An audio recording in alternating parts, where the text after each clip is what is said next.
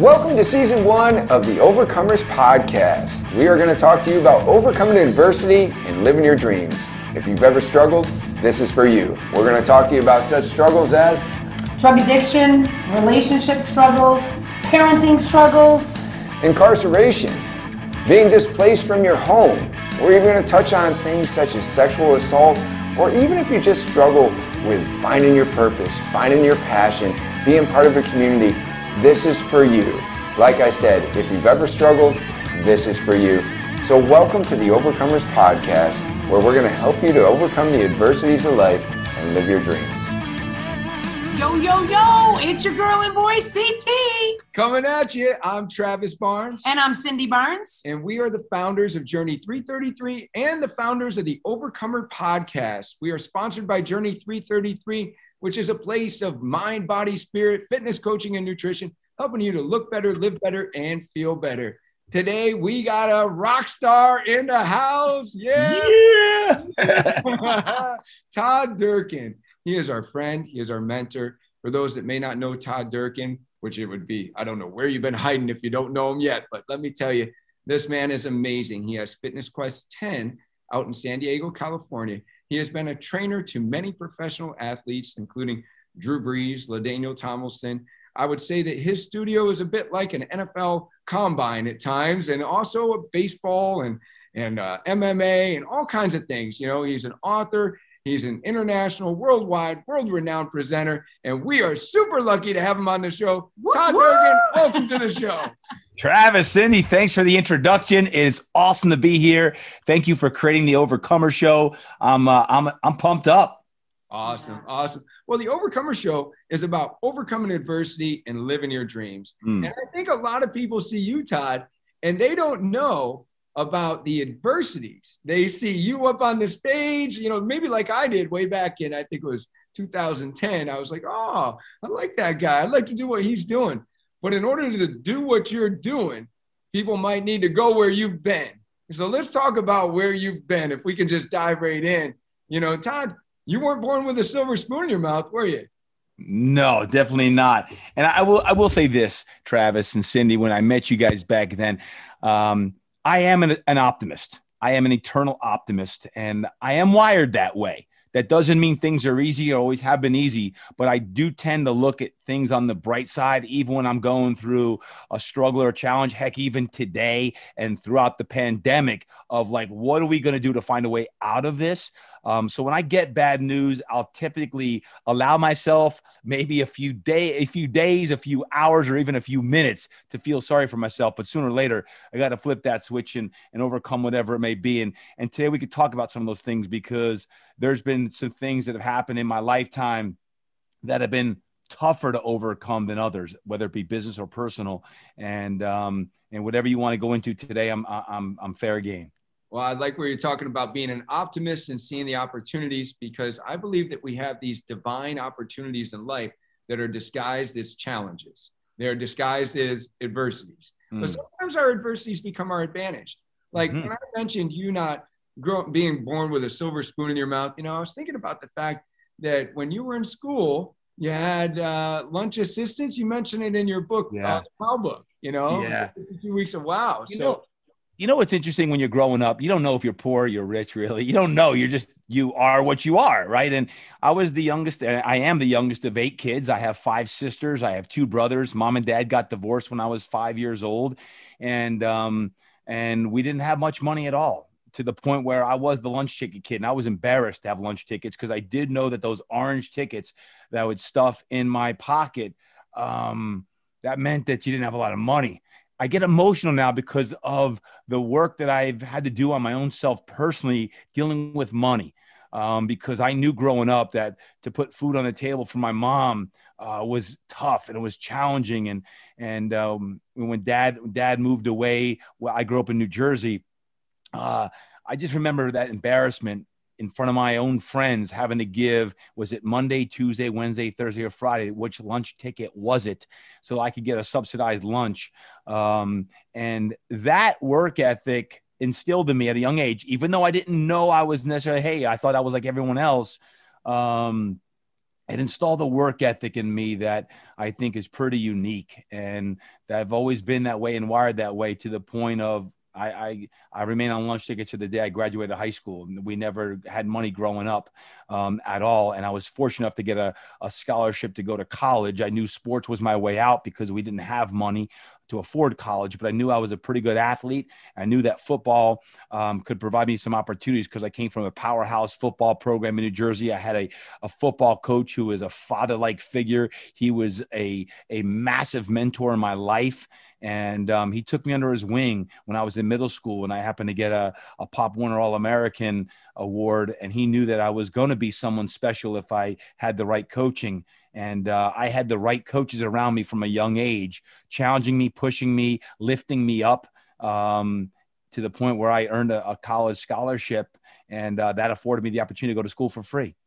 Yeah. Well, you know what I like about what you were just communicating right there is it's true that sometimes if we have too many advantages that we're born into, it can make us a little lazy. It can make us not want to work so hard.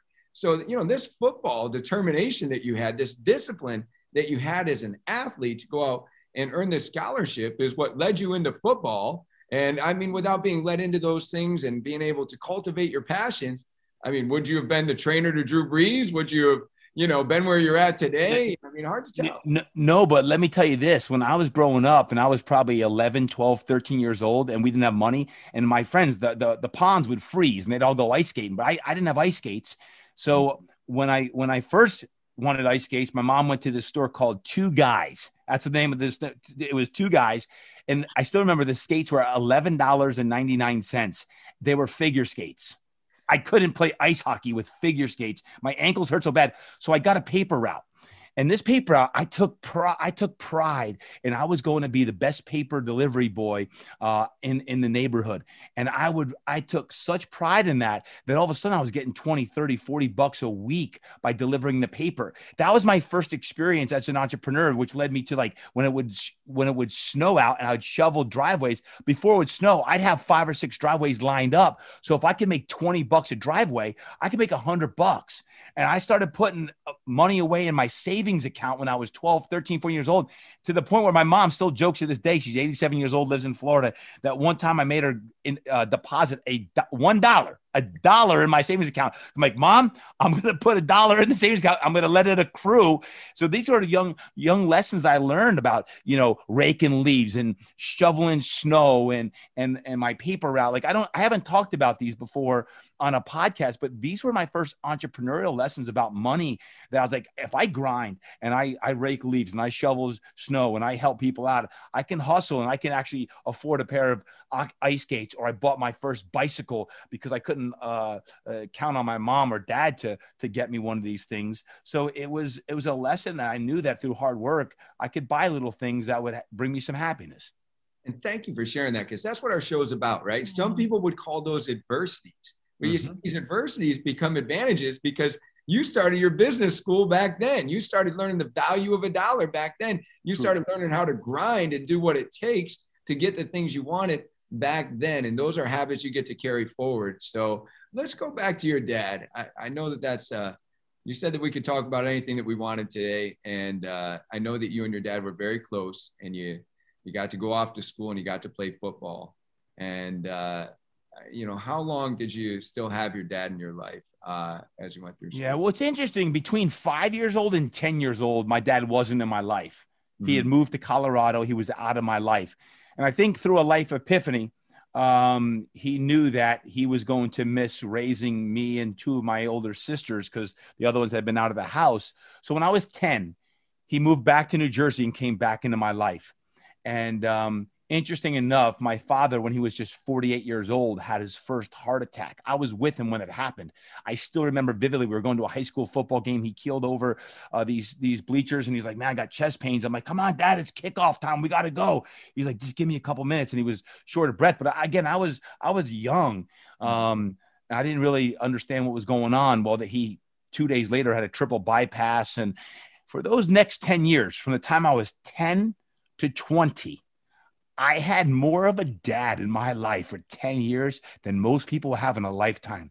Because my dad, who moved back for basically myself and again 2 of my sisters, all of a sudden he started pouring into me. He was attending every practice, every game. I only played soccer at that time. He said, Todd, listen, I want you to try baseball, basketball, and football. And if you don't like it, you don't have to do it. But I tried it base because I wanted to please my dad, like every young son. I wanted to please my father. And all of a sudden I was really good at baseball and I made the all-star team. And I was really good at basketball. I made the all-star team.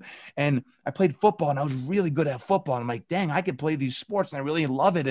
And next thing I know, my father was by my side all the way through, graduating high school. And then I accepted that scholarship to William and Mary as a quarterback. And I had some great opportunities growing up, to go to West Point and the Naval Academy and Rutgers and Illinois and James Madison. And I chose William and Mary because of the academic reputation. And there was always something about, man, they had such a great reputation, both scholastically as well as athletically. And all the way up until I was age 20 years old, that was when my next adversity hit. Yeah. So, it sounds like if we could take a lesson from your father, which I think is awesome that we get to honor him in this way. Your father from age 10 to about 20 realized the value of time. True. That's a lesson that your father and I both share. I lost a decade of my life to incarceration, and I think I look at time a lot different than anybody else. I mean, at first I was trying to make up for lost time, but still every day I'm acutely aware of how valuable time is and what it's like to lose so much of your life.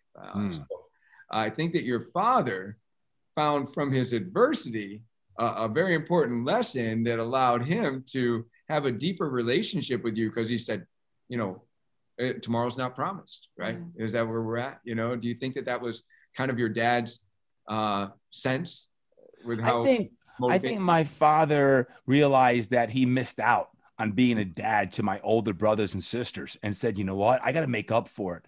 And because his health had failed, I just happened to be the fruit of his realization that he needed to change. And he went from a very type 1 driven, it was all about success and money, to all of a sudden now it wasn't about that. It was about time. And when I was 18, I went away to college, and William Mary is about 7 hours from New Jersey, where I grew up. And every single day for 3.5 years, I actually got a handwritten note in the mail, like old snail mail. Email didn't exist in the late 80s, early 90s. Every day on the back of a McDonald's menu, I still have many of them, I would get a handwritten note every day. I mean, I would go to the post office, and I never got the silver smile. The silver smile is when you go to the post office and there's nothing in there but the silver box. There was always a note, and there was always press clippings from our local Asbury Park Press newspaper. And I always felt loved, always. Yeah. And then life changed. I was a junior in college. I was 20 years old. It was February. I'm taking a kinesiology exam, and I got a phone call literally in the middle of the exam. When I say I got a phone call, the cell phones didn't exist in 1992, but someone called the kinesiology office at William Mary, my sister, and said, hey, Dad just had a heart attack and it's not looking good. You need to come home. And I'm like, what? So I got on a plane. Like, I don't even remember. The only thing I remember from that time is I remember flying from a Dare gymnasium to my dorm room. I packed a quick bag, got a small Bible for whatever reason. And next thing I know, I was on a plane in New Jersey, and I got to see my dad one more time. Amen to that. Amen to that. Well, thanks for sharing that story, Todd. One of the things, knowing a little bit about that, you went through a lot of emotions, right? You just lost your father, one of the closest people to you in your life. And so it took you a little time to get back to school. Yeah. I think that there was a little divine intervention when you came back to school. So can you share a little bit about, what that was like, losing your dad, deciding to go back, and just that story, if you will. Yeah. And, being a dad now of an 18-year-old, a 16 and a 13-year-old, I get emotional now thinking about it, because man, I wouldn't want to die now. Like, I got too much time with my kids that I got to teach lessons and wisdom. When that happened, I did a lot of soul searching, and I questioned my faith. And I grew up Catholic. I went to church every Saturday night or Sunday morning. I was a good faith-based kid. But let me tell you what, when that happened, I questioned everything. Like, I didn't want to go back to school. I all of a sudden didn't care about football, and I was in the middle of battling for a starting job, and I didn't care. I remember it was like 17 degrees back on the Jersey Shore, and I remember running sprints in the ice cold, and I remember crying so bad. Like, what am I doing? I just want to get in a car and drive across the country and get lost because of the pain. I'm like, nothing else matters. And it was like that for weeks and weeks. And I finally, close to 4 weeks later, I went back to school. I actually ended up doing really well in school that semester, but I was distracted. And it took me months and months to really do a lot of soul searching to rectify my relationship with Christ and God, and say, well, you know, how selfish of me to think that my father should still be here because he's in a better place, as he was a man of faith as well. He was in heaven. And as a believer, you know, he is in heaven and he's in a better place. But I grew up quick. You know, I was now 21 years old and left without my father. And the lessons he taught me were quite amazing, because here's the thing, Travis and Cindy, is when I went back to school, again, close to a month later, where did I go first? The mailbox. What was in the mailbox? A letter from my dad, written the day before he died. And did he know or not? Because in that email that was handwritten, he said, Todd, I don't care what you do someday, whether you're an attorney, you're a doctor, you're a teacher, you're a coach, whatever you do it to the best of your ability and impact the world. That's all it said. It was foreshadowing of, like, it doesn't matter what you do for a living. It's the lives that you touch and the people that you really impact. And to me, I'll never forget that. It's like he knew he was going to pass or something. He had this premonition. And here I have a letter. I still have the letter that says, it doesn't matter what you do. Don't be defined by what it is that you do. Be defined by the number of lives that you touch. And for me now, as a father, as a husband, as a leader, as a coach, as a trainer, as an author, speaker, the things I do, I don't get so carried away on nowadays always like, what is it that I do? It's how am I touching lives? You know, is it a book, or is it a speech, or is it a talk? Is it a podcast like the Overcomer podcast? Is it my own show that I'm doing? Like, sometimes you get caught up in titles, but the one thing I always come back to is, man, at the end of the day, all it is about touching lives and creating a valuable experience and spending time with the ones you love. Wow. Well, I hope the listeners are getting the goosebumps that I'm getting from that, because I mean, I know that you're a man of faith, and I appreciate you sharing your spirituality, you know, because no matter what your belief, we're all coming from the one, we're all going back to the one. And, you know, it seems like your father was able to reach out, you know, from the other side and say, you know, Todd, here's a little encouragement for your direction in life. Again, just a little divine intervention leading you on your path, you know? And I mean, so challenging you to pursue your purpose, pursue your passions. And you did.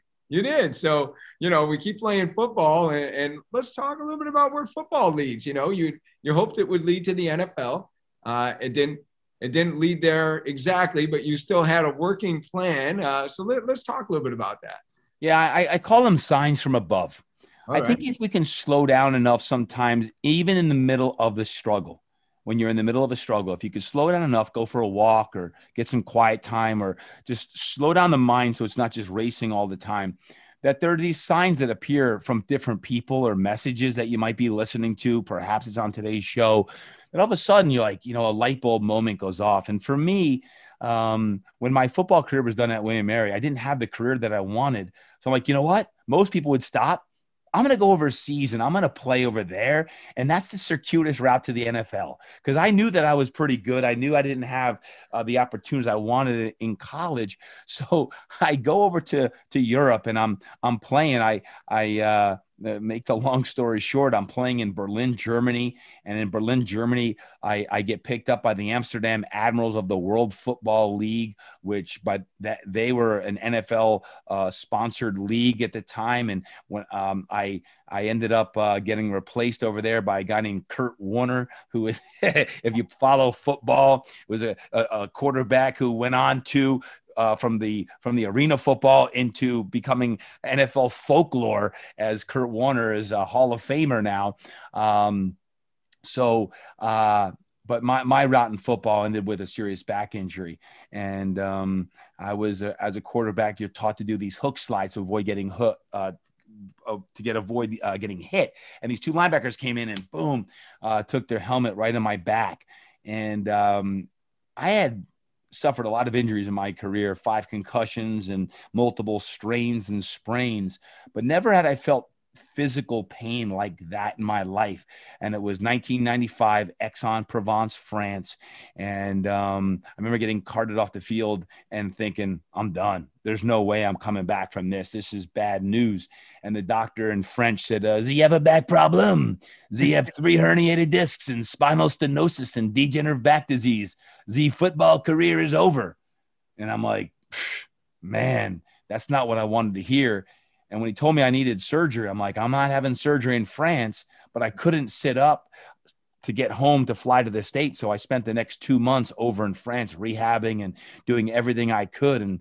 And that was the beginning of a journey, close to a 5-year journey to try to heal my own back pain without having surgery, which ultimately led me to opening my own studio and training with mentors and gurus in the healing world, and both the Western world, the Eastern world, to literally just try to solve my own back pain. Yeah. You know, that injury changed your life, but it changed our life too, right? You know, I mean, because that was the day that your life changed. And little did I know, years in the future, you know, that injury that took you off the course of going to the NFL was going to change not only the life of those that come to Journey, because without you, Todd, we would not be where we are today. You know, we've had the pleasure of, you know, speaking and different conferences and writing books and growing a franchise and all those kind of things. And, you know, we appreciate your mentorship. So if you had gone on to the NFL, we certainly would have enjoyed your games. But now, I mean, oh my gosh, the lives you've impacted by helping so many and using the path. You know? Let me share something deeper, because I don't want to brush by this. It's important, because when you're going through pain, you're lost. I was lost, Travis. I was down. I was depressed. Like, my dream from 5 to 25 was to play in the NFL. Right. And all of a sudden I'm in this 600 square foot apartment and the TV's in French. I have no family, no friends around, and I'm in pain, getting shot up twice a day. And I'm lost. I literally am depressed, thinking, what am I going to do with my life now? And it didn't matter. Like, I had a degree in kinesiology. I'd already gone to massage therapy school, because one of my off seasons, I went to massage therapy school in Atlanta, Georgia, thinking, hey, someday I can use my hands-on experience in physical therapy or chiropractic, or if I go to be a doctor. I was lost. Like, I didn't know what my dream was anymore. I didn't have a dream. I only had one dream, and now it was shattered. And I share that because I don't want to brush over it thinking, oh, I just like brushed the injury aside, and next thing I know, I discovered a new dream. Guys, it was years. It was years of soul searching and one step to the next of, I was on using Vicodin, and I needed Vicodin to survive. And I just, to get to the next day, I was like, what can I do work-wise to try to discover, am I going to take a teaching coaching job, which I contemplated, or am I going to go into chiropractic school, or am I going to, what are the next steps? And that's the soul searching I was doing. And I was 25 years old, and my friends are all in New York City making good money on Wall Street. And here I am, unemployed with a back injury, basically hooked on Vicodin, thinking, I don't even have a direction. I don't know where I'm going. I don't know. All I do, I just want to get out of pain. Oh, that's where I was. Thank you for sharing that, because, you know, our pain becomes the best part of who we are. The depth of your struggle will determine the height of your success. So we're talking to a successful person here, but if you're talking to a successful person, then they've probably struggled. You know, in fact, I guarantee you that they've struggled, and just how much they've struggled is going to tell you how far they can go, right? You got to dig down deep, and how deep have you gone? Cindy, you want to add something? So from there, how did Fitness Quest 10 start? So when you came back from Europe, you went where? You went back to Jersey? You went Yeah, I didn't know where to go, so I went home. I okay. had no money, so I went home to New Jersey. I'm on the Jersey Shore. My sister owned and owns a day spa back there. It's 35 years now, called Therapeutic Touch. And I was basically trying to rehab my back. I was getting chiropractic treatment. I was still on the Vicodin, and I was getting massage therapy and doing physical therapy. And one day, my sister Patty says to me, she goes, "Hey, this neighbor of ours who lives over on 1 Mount Street wants to know if you can work on his back." And I said, "Sure, absolutely. I have nothing else to do." So I'm like, 1 Mount Street, that's that mansion on the beach. Who is that? Well, it ended up being this guy named Michael King.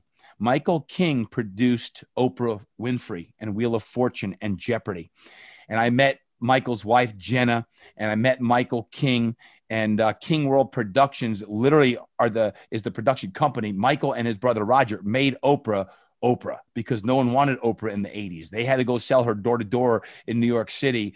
And I all of a sudden became Michael King's trainer and body worker and massage therapist and basically healer. All I was doing, guys, I was taking my process that I was doing to heal my own back pain. And when Michael said he was overweight and he said, "Todd, I got a really bad back," I'm like, I'll just have him do what I was doing for my back. So I was basically doing the stuff that I was doing for my back. All of a sudden I started working with Michael King, and guess what? I helped his back so much. Michael started bringing all his Hollywood celebrities down to the Jersey Shore. They also lived in Malibu, California. And the next thing I know, Michael said, "Hey, listen, Todd, I know you're going to Auburn for grad school, but I have a proposition for you. I'd like for you to come to Malibu, California. We're going to live in a colony, and I'm going to introduce you to everyone in Hollywood, every producer, actor, actress that you ever wanted to work with. And I'm going to help open the doors in health and fitness, because if you're going to be in health and fitness, it all starts in California." I said, "No, thank you. I'm a Jersey guy. I'm going down to Auburn, Alabama for grad school. I want my master's degree." He said, "I think that's a major mistake." I said, "Sorry, that's what I'm doing." So check this out. Travis, you'll appreciate this. I had a job lined up to go into prison at 3:30 in the morning and lead PT 5 days a week. And that was going to pay for grad school. I never told you that.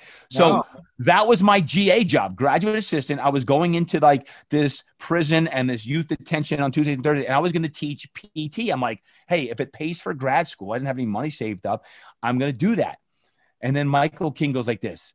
After I told him no, like 5 times, I'm not going to California, I'm not going out there. He said, "Listen, I believe in you so much and the path that you've been through, and I know you can help me and my friends, that if you come out there and you decide that you want grad school, I'll pay for your graduate school." I said, "Okay, I'm coming to California, baby." So next thing I know, I'm living in Sting's Beach House, literally in Malibu, California. Weeks later, I'm in Sting's Beach House, the singer's thing, not the wrestler's thing. I'm in Sting's Beach House. I got Tom Hanks trick-or-treating to the house, and I'm like, how did I go from the Jersey Shore?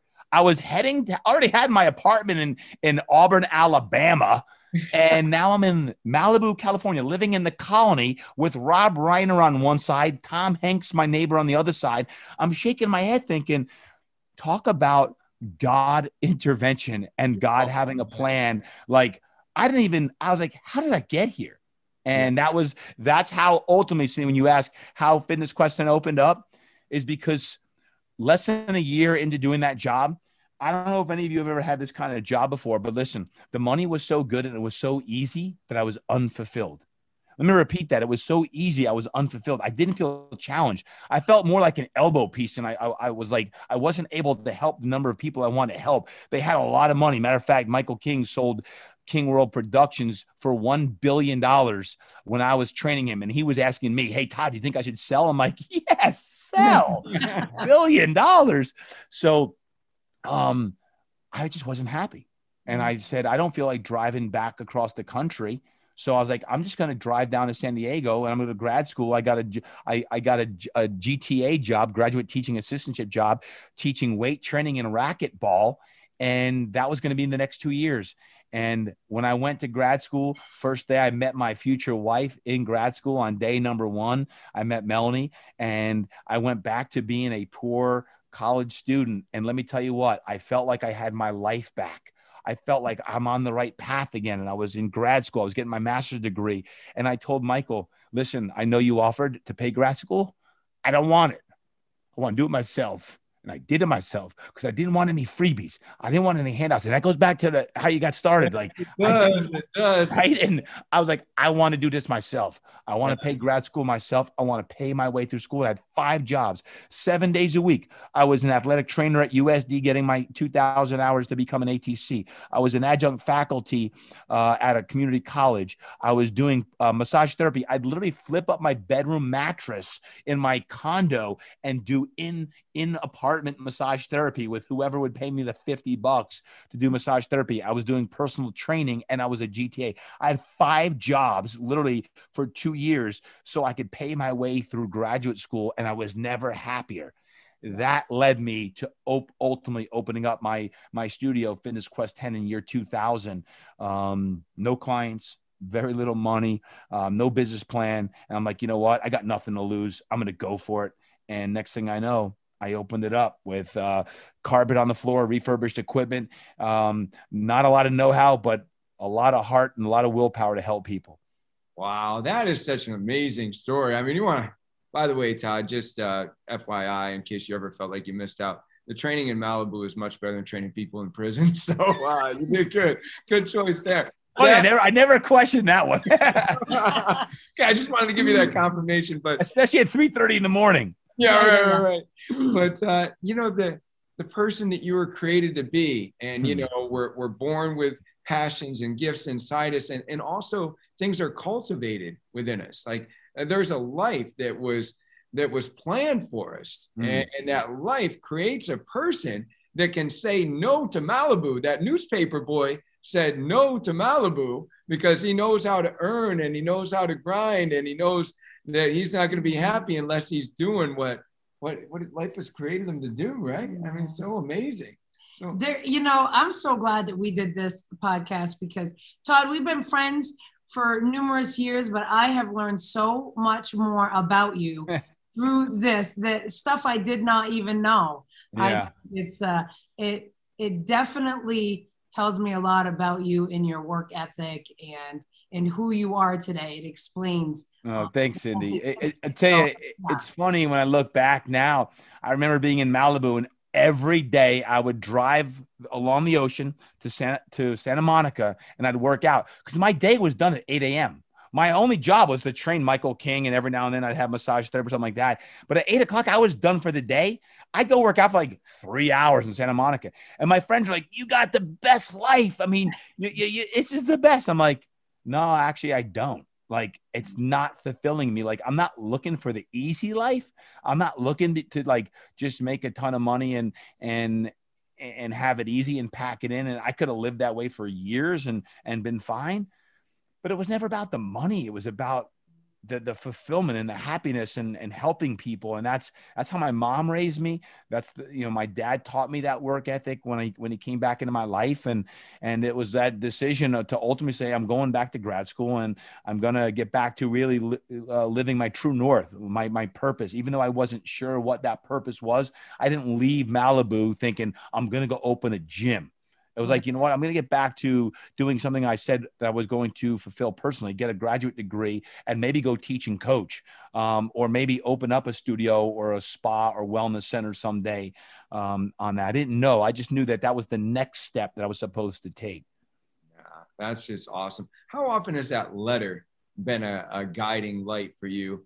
Because when I think about it, like, here's a guy that's living good in Malibu, but like knows inside his soul, wait, I'm supposed to do what makes me happy. I'm supposed to do, your father's words, right? I said, I don't care what you do, but you got to be happy. And when you know that you're not, you're ready to go pursue something else because that's what you're destined to do. The letter has become more important as I've gotten older. It wasn't as important when I was 25 to 30 years old, because remember now, when I moved to Malibu, I was still taking Vicodin, guys. Right. I still was in back pain. But guess what? The route of healing took me there for a reason, because I wasn't brought to Malibu necessarily to just work with Michael King. That's where I met one of my most influential mentors named Dub Lee.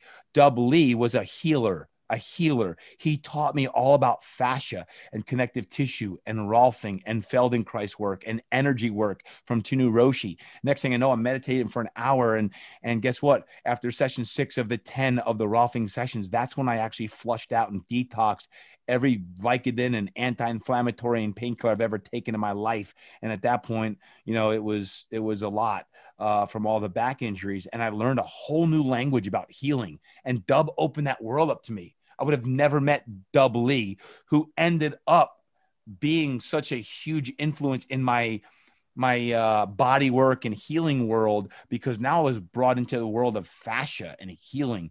And that led me to ultimately start working eventually, when I opened Fitness Quest 10, with elite athletes. Because guess what? I was the sports massage therapist for the San Diego Chargers for 2 years. That's what led me to LaDainian Tomlinson and Drew Brees. No one knows that story. Well, back up. It all started when I was in that room in France crying, like, where's my dream? What am I supposed to do?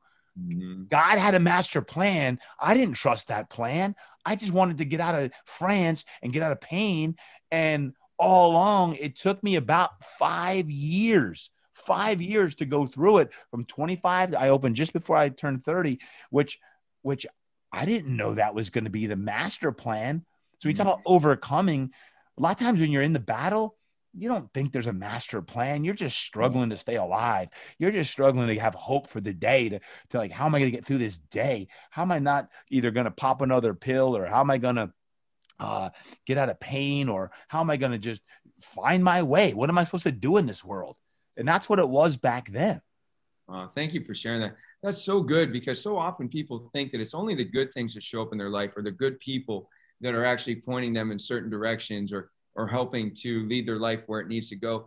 But we find answers in our pain. So it wasn't just you crying in France, like, you know, what am I going to do? But even in your addiction, you were being led to a person that would be changing your life. And your experience was more powerful because of the mistakes you make. And being a man of faith, you must realize that, you know, God can take what was intended for evil and use it for good, right? You know what I mean? Right. So addictions aren't something that we should, you know, pursue. But in our addiction, we can find a healer that becomes a game changer in our life. And then we go on and become a game changer in other people's lives. And hence here we are, you know, training NFL athletes, right? You know. Yeah, and one thing I'd say in all of this, if there's a lesson that could be extracted, is one thing I got good at was trusting my intuition.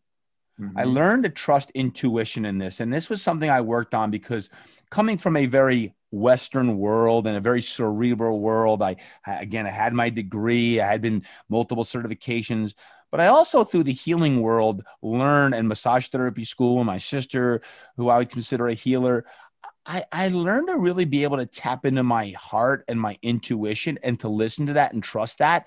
And that's tough, because when you're listening to intuition, it's not telling you an answer.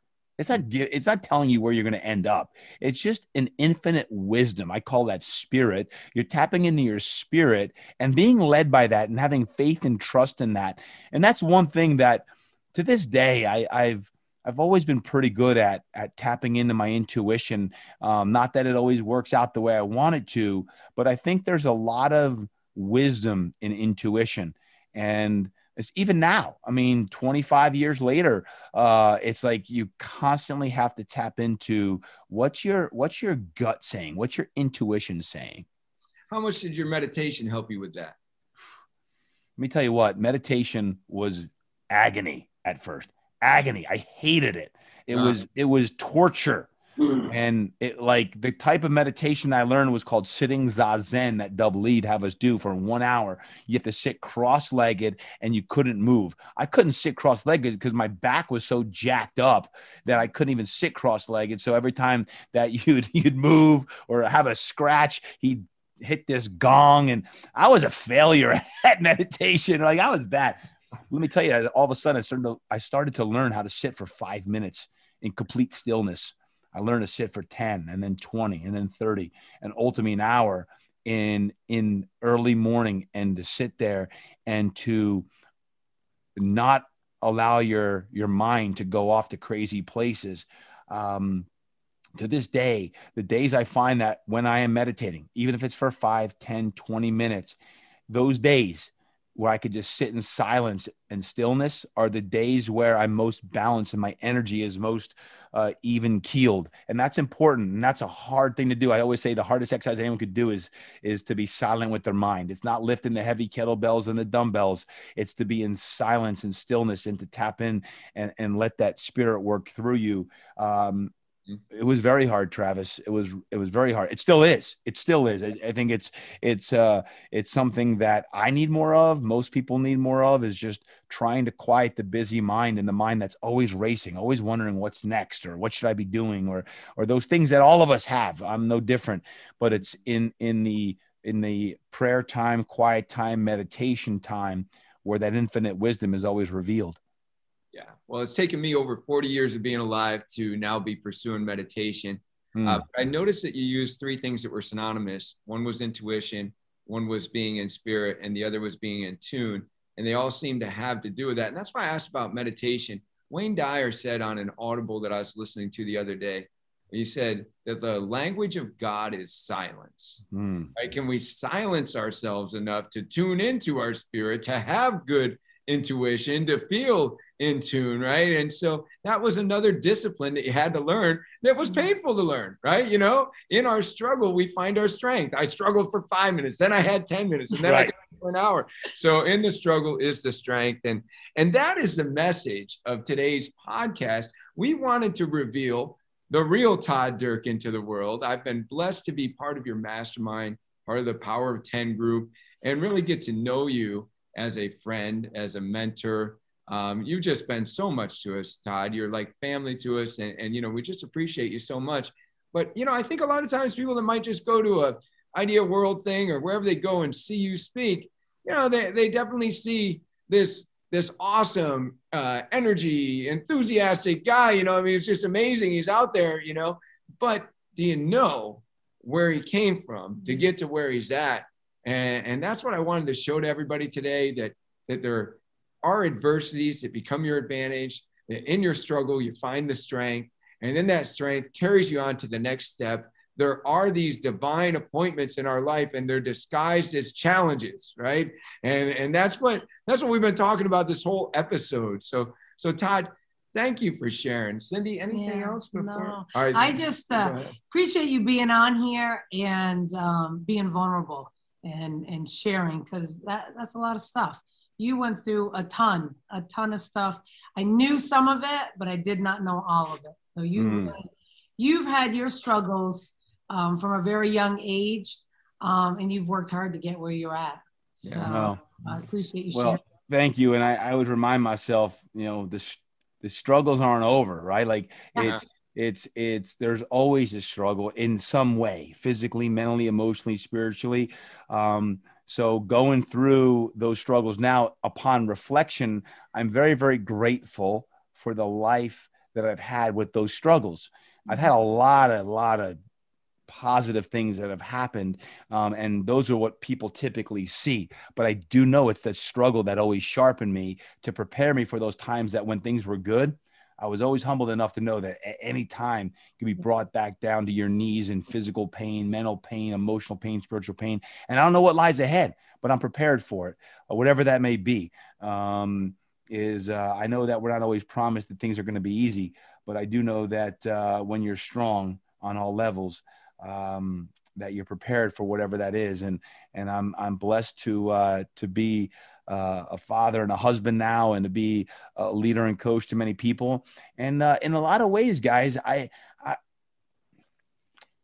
don't know if my biggest struggle has been faced yet.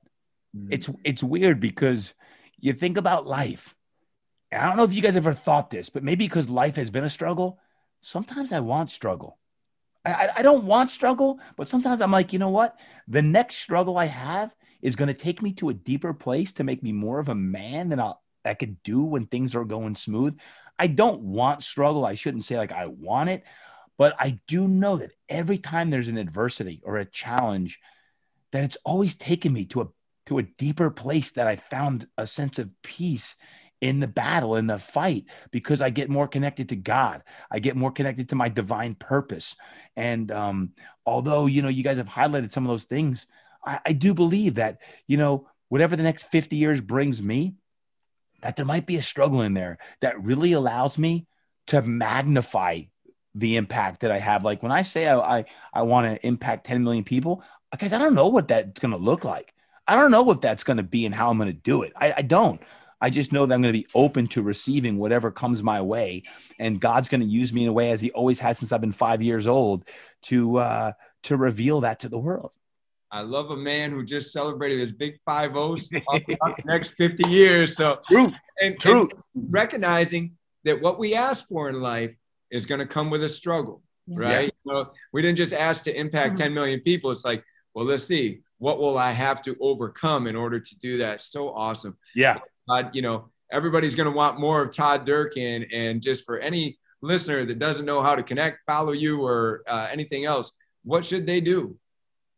Man, a couple things. They got a podcast called the Todd Durkin Impact Show. If you want that, along with the Overcomer Show, you got two great podcasts right there. And then social media, it's my name, Todd Durkin. You can just check out at Todd Durkin on Instagram, or go to my website, todddurkin.com. All that stuff is there. So love the opportunity to connect. I love connecting with people. I love hearing people's stories, Travis and Cindy. Obviously, I know your guys' story. That's why I always say live a life worth telling a story about. What's your story? All of us have a story. Every kid I coach has a story. Every mom or dad, every grandma, grandpa, they all have a story. And you just asked me, my story and did a wonderful job at that. But I love to get into people's stories and understand what makes them tick. And hopefully through our conversation today, there was someone's life who's been impacted. Awesome. Live a life worth telling a story about. That's what this podcast is all about. That in our stories, we can share each other's strengths and inspiration and give you encouragement that you will make it to the other side. And we hope that all the listeners heard some things today. I'm sure that they did, that they can find in there, okay, I'm going through something right now, but there's something good waiting for me on the other side. So thank you so much, Todd, for what you shared today. Thank you for being a guest on the Overcomers Podcast Show. We appreciate it. Thanks, Travis. Thanks, Cindy. Thank you. Hey, thanks for tuning in to the Overcomers Podcast, sponsored by Journey 333. When I am not hosting the Overcomers Podcast, I am working at one of our fitness franchises so that I can continue to help people overcome adversity on a daily basis. That's right, people come to the Journey 333 fitness franchises because they want a coach in their life. They want somebody to help them overcome the adversities of life, motivate them to higher levels of greatness, bring out their potential, help them lose weight, get off medications, fight depression, fight anxiety. That's what we do on a regular basis.